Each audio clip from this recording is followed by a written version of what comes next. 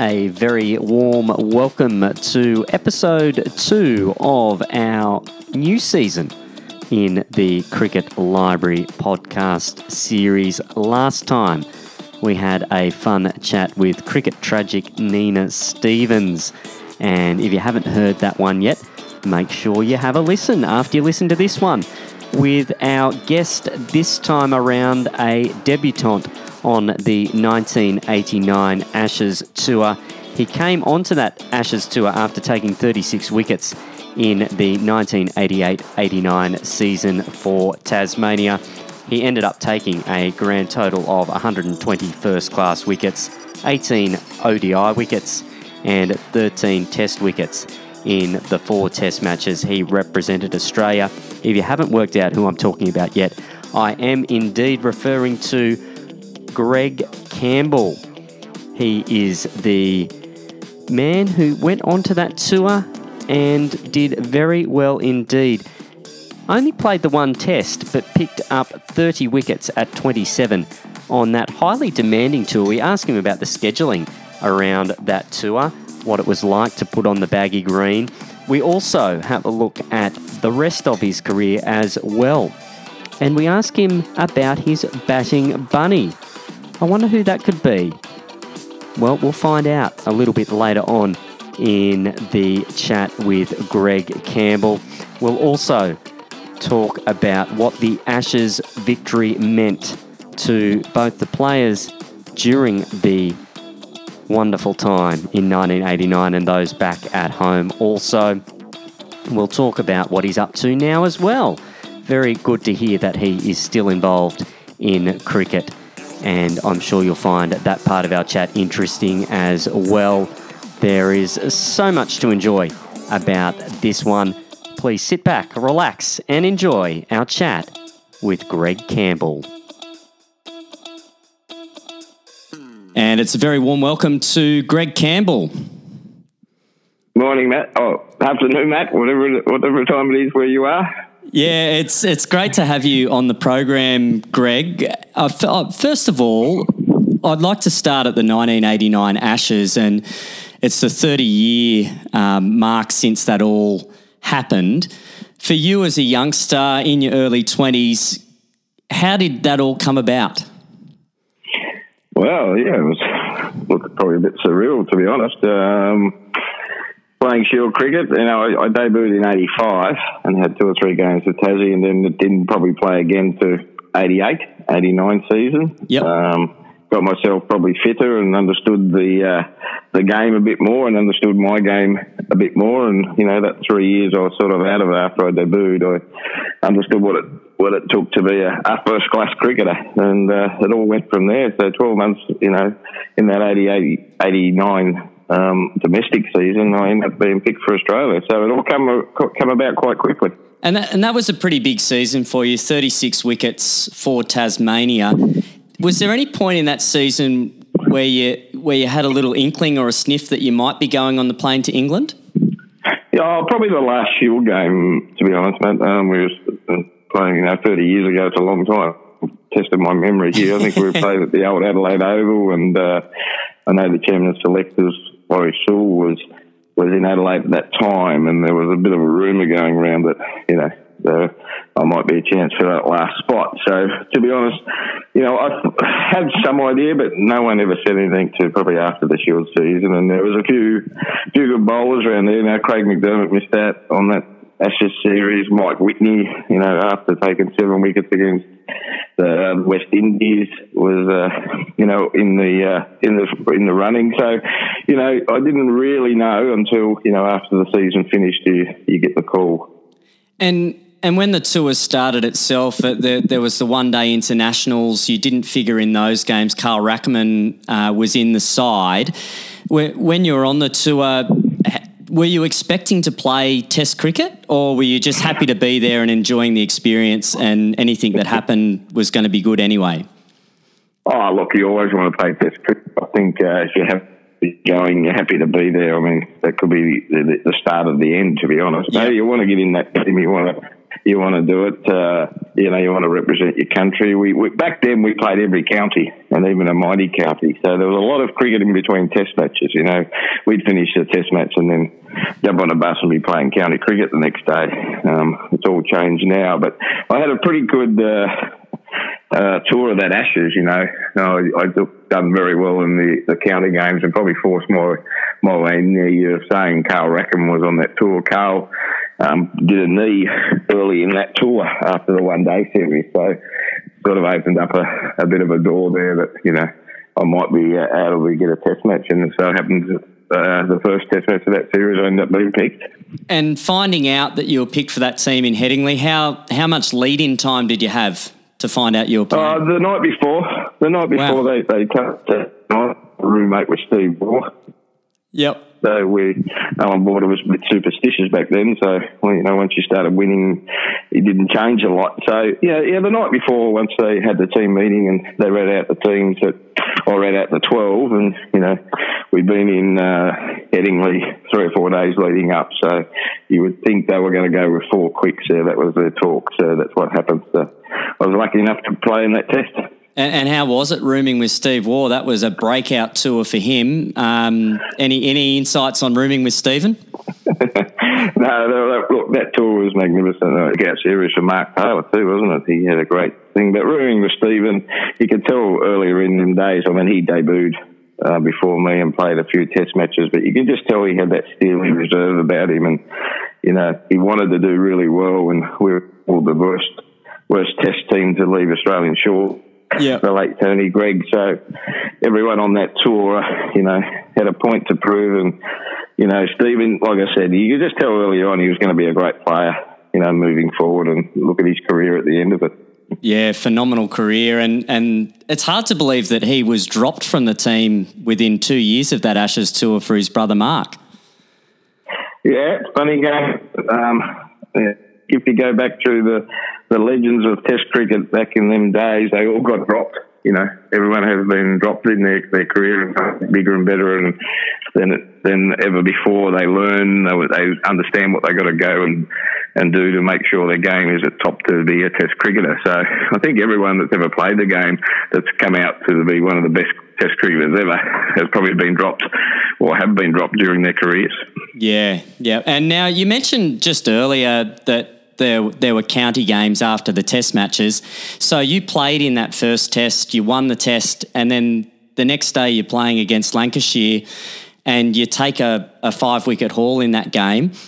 What was your body feeling like? You played, I know there was a rest day in that test match, I think, and we batted for the best part of 2 days at the start of the game.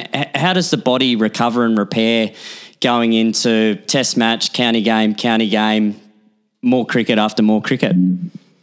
Oh, look, that was just part and parcel of the game then, wasn't it? I mean, you just did that. I mean, it was not even thought about. The ice bath we had there, pardon the pun, was probably an esky with a couple of beers in it, So we played a lot of cricket. Even the Shield seasons back then were really hard 4-day cricket. So look, you were young, and I was lucky enough to, like I said, I got myself super fit and just like bowling. And I was a bit determined, although we won the test, and it was a good celebration that night back on the bus. And then when we got to the hotel, I didn't believe I bowled that well, and hence I didn't play the next test or thereafter. So I had myself something to prove against Lancashire, and they were a very good team back then. I think Patrick Patterson and Wasm Akram were in that team from memory. So, yeah, look, that was just part and parcel of that tour, and, that's how we got. You just got up next day and played cricket.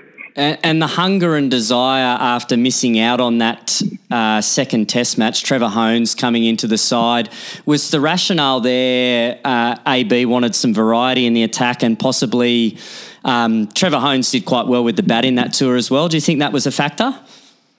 Oh, definitely. We had two spinners, Tim May and Trevor Hohns, and AB was, AB and his third Ashes tour, 81, 85, and, lost both of them, was determined to make a difference. And I think he identified that Trevor being a leg spinner, and I can remember a team meeting where he said, he's definitely going to bowl him at Ian Botham. And, I think Trevor got him out in the first innings. There was a plan. So, yeah, a bit of variety, and, sometimes four fast bowlers don't work, and three and a spinner is ideal. So that was the rationale for moving forward there.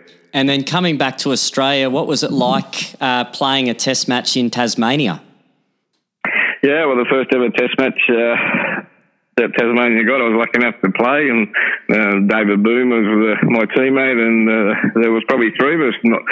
Steve Randall was the umpire back then, so it was a great feeling playing Sri Lanka first ever test match, and the home ground support back then at the old Bellery was magnificently, and lucky we got away with a win.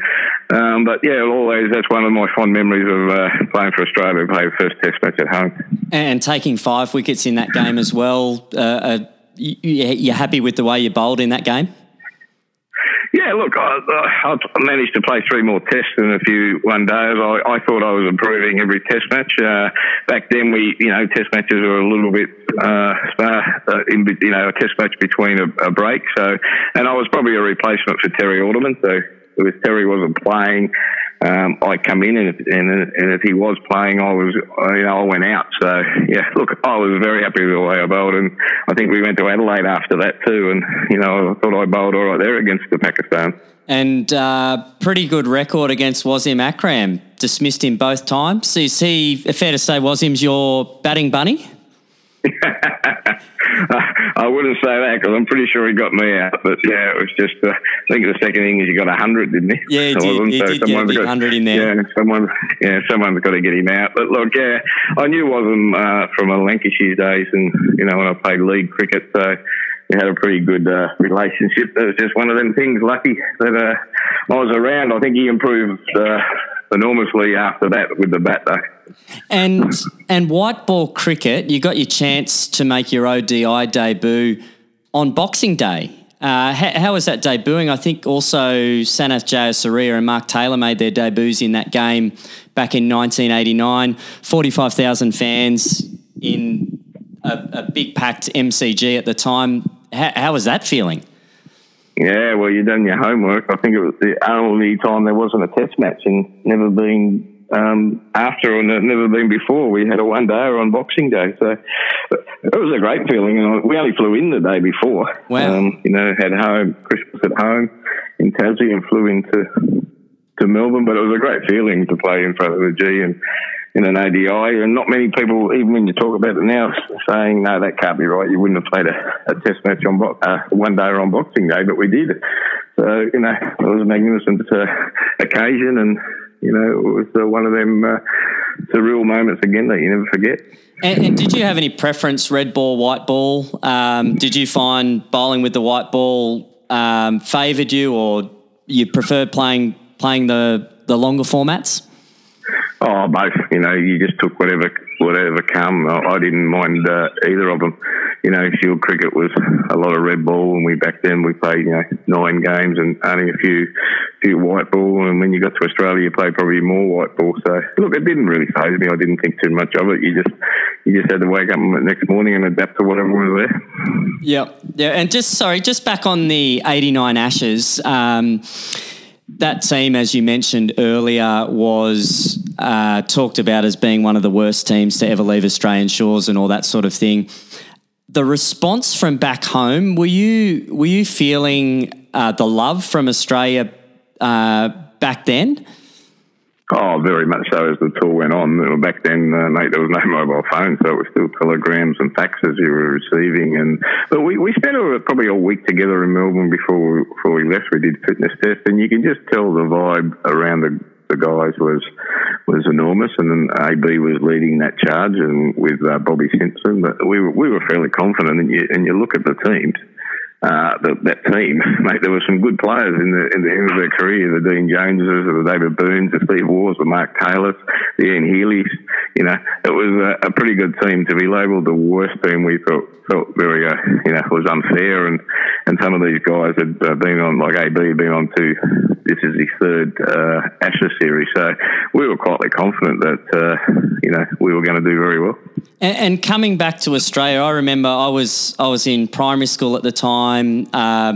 The team came back to Australia. There was a huge ticker tape parade in Sydney that I remember going to, and the AB got the keys to the city and all the rest of it. Can you tell us a bit about that parade and what that meant to the playing group? Yeah, well, it was announced after we won the Ashes that there'll be a ticket tape parade back. So, me being quite young and never been involved and never even seen one of them, it was, again, it's a real feeling. You keep using this word that once we got back and you saw the public lining them streets of Sydney and, to win the Ashes back, that's when it probably really hit home, While you're on the tour with your mates and you were playing cricket and everything was going well, but you probably got the enormity of it when we come home, how much it meant to Australia and, to win them Ashes back in England after, losing in 81 and 85. So, you then you knew the public were right behind you. And coming back to Australia, your first-class career blossomed again in season 90-91, another 35 wickets for Tasmania. Then you encountered some injuries. Was that a difficult time for you, trying to get yourself back playing first-class cricket again after you'd encountered a couple of injuries? Yeah, very much so. It was probably more the left knee that caused me the most grief. I had an operation in Melbourne and sort of worked very hard to get it back. And then even when the doctor who operated said he wasn't 100% sure that it would be a success, and I forced my way back into the Shield. Season, I can remember it going probably the second Shield game I played. I could just feel it go again. So back in the hospital, I knew sort of in my own mind after the surgeon that said it probably wouldn't work first up, but second up was going to be a really hard slog, and it was just not the same. And I was a little bit different than most because I wasn't as tall as the most fast bowler, so I sort of had a straight front knee. I sort of locked it in, so there was a lot of pressure going through there. So I had patellar injuries and ligaments and all that, so it was going to be hard to come back. And leaving Tasmania, was that a tough decision to make? Oh, yes and no. Look, I saw maybe, in Tassie, I loved Tassie and I still do, and that's where, I always watch what they do down there, but I just felt maybe if I went to another state and a bit warmer weather that, the knee might be better, and I had another operation. I arrived into Queensland. And then again, it went, in a practice in a second 11 game for Queensland, so that was the third time. So, look, I don't regret it because they're the decisions you make way back then, and our time in Queensland's been magnificent, and it still is right up to today. And what is life like for Greg Campbell now? What's the transition been like from playing first-class cricket to being a cricket administrator now? Yeah, totally. Well, you hear the old cliche, isn't it? It's two different sides of the fence. As a player, you don't really understand what goes on behind the scenes to organise a cricket game, a cricket tour, or even get everything up and going. So, yeah, I've been up in PNG now for 9 years, and went up there as a coach. Yep. And then took over as general manager and now CEO for the last 7 or 8 years. So it was set up by former CEO Bill Lean. He did a magnificent job when he was there, going to a country and putting the foundations in. So I've just taken over from where Bill left off, and it's been great, mate. Yeah, but you appreciate both sides. You get a lot more sense of what the players want, but what also, as an administrator, you need to put in place to make a country work. And, that's probably one of the proudest achievements, except for playing for Australia, I think I've ever done. And PNG cricket, quite well placed at the moment, both men's and women's under-19s teams in the top 20. You got ODI status in 2014, hosting ODIs and first-class fixtures. A lot of promise there in Papua New Guinea. Do you see yourself staying involved as an administrator? Yeah, at the moment I signed 2 more years up there, so yeah. And I will look elsewhere to be administrator. I enjoy that part of the game.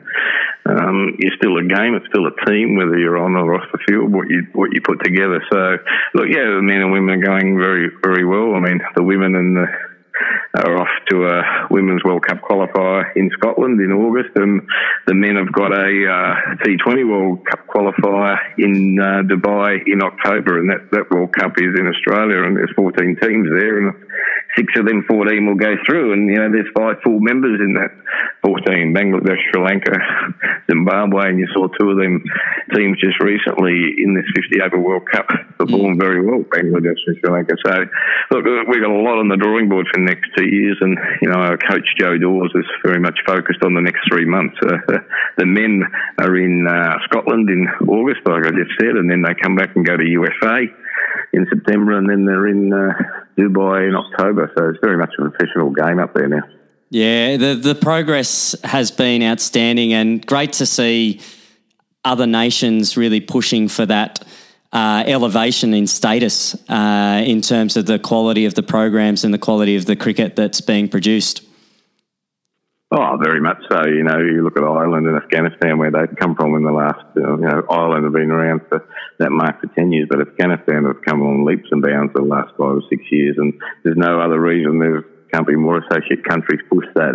The biggest problem with associate cricket is getting the quality of games under your belt, and where PNG are placed, we're a long way from the Northern Hemisphere, and a lot of the associates are in the Northern Hemisphere, so it's a very dear exercise for us to travel. So hence we're working closely with Cricket Australia and New Zealand Cricket, and hopefully, we can play some first-class teams in the next 2 years to get that quality of cricket under our belt.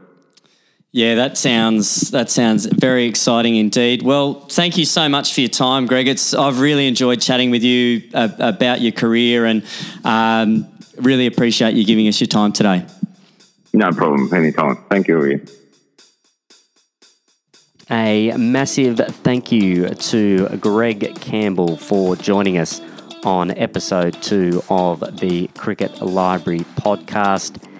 He was actually on annual leave when we had that conversation, and I'm very thankful for his time in helping us to reminisce his career and, of course, that memorable 1989 Ashes series. Hard to believe they just rolled from Test match to county game, back into Test match. Unbelievable, the workload of the players back on that 1989 Ashes tour. A memorable one for Australia. Alan Border getting the coveted Ashes title back to Australia and the keys to the city after that magnificent ticker tape parade as well. Who would have thought Wasim Akram, Greg Campbell's batting bunny? I don't even know if Greg Campbell realised that himself, but a pretty cool stat to have. I'd be spruiking that one far and wide if I'd managed to do that. And a big thank you to you, our listeners. I'm very thankful for the support we've had of this series.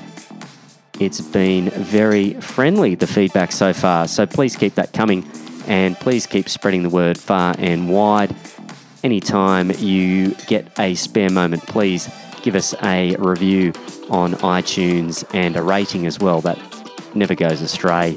And of course, sharing in your personal networks is always appreciated from myself also. Plenty coming up in the coming weeks. We're going to be chatting with a rock star. He's an Aussie musician. He's over in Los Angeles at the moment. Had a couple of big hits in the 70s. I won't give too much more away about that. I'll get you guessing on that one. But a very enjoyable chat coming up in the next week or two. And plenty of Ashes cricket to watch between now and then. Thank you so much for joining us. This has been Matt Ellis for the Cricket Library podcast. Bye for now.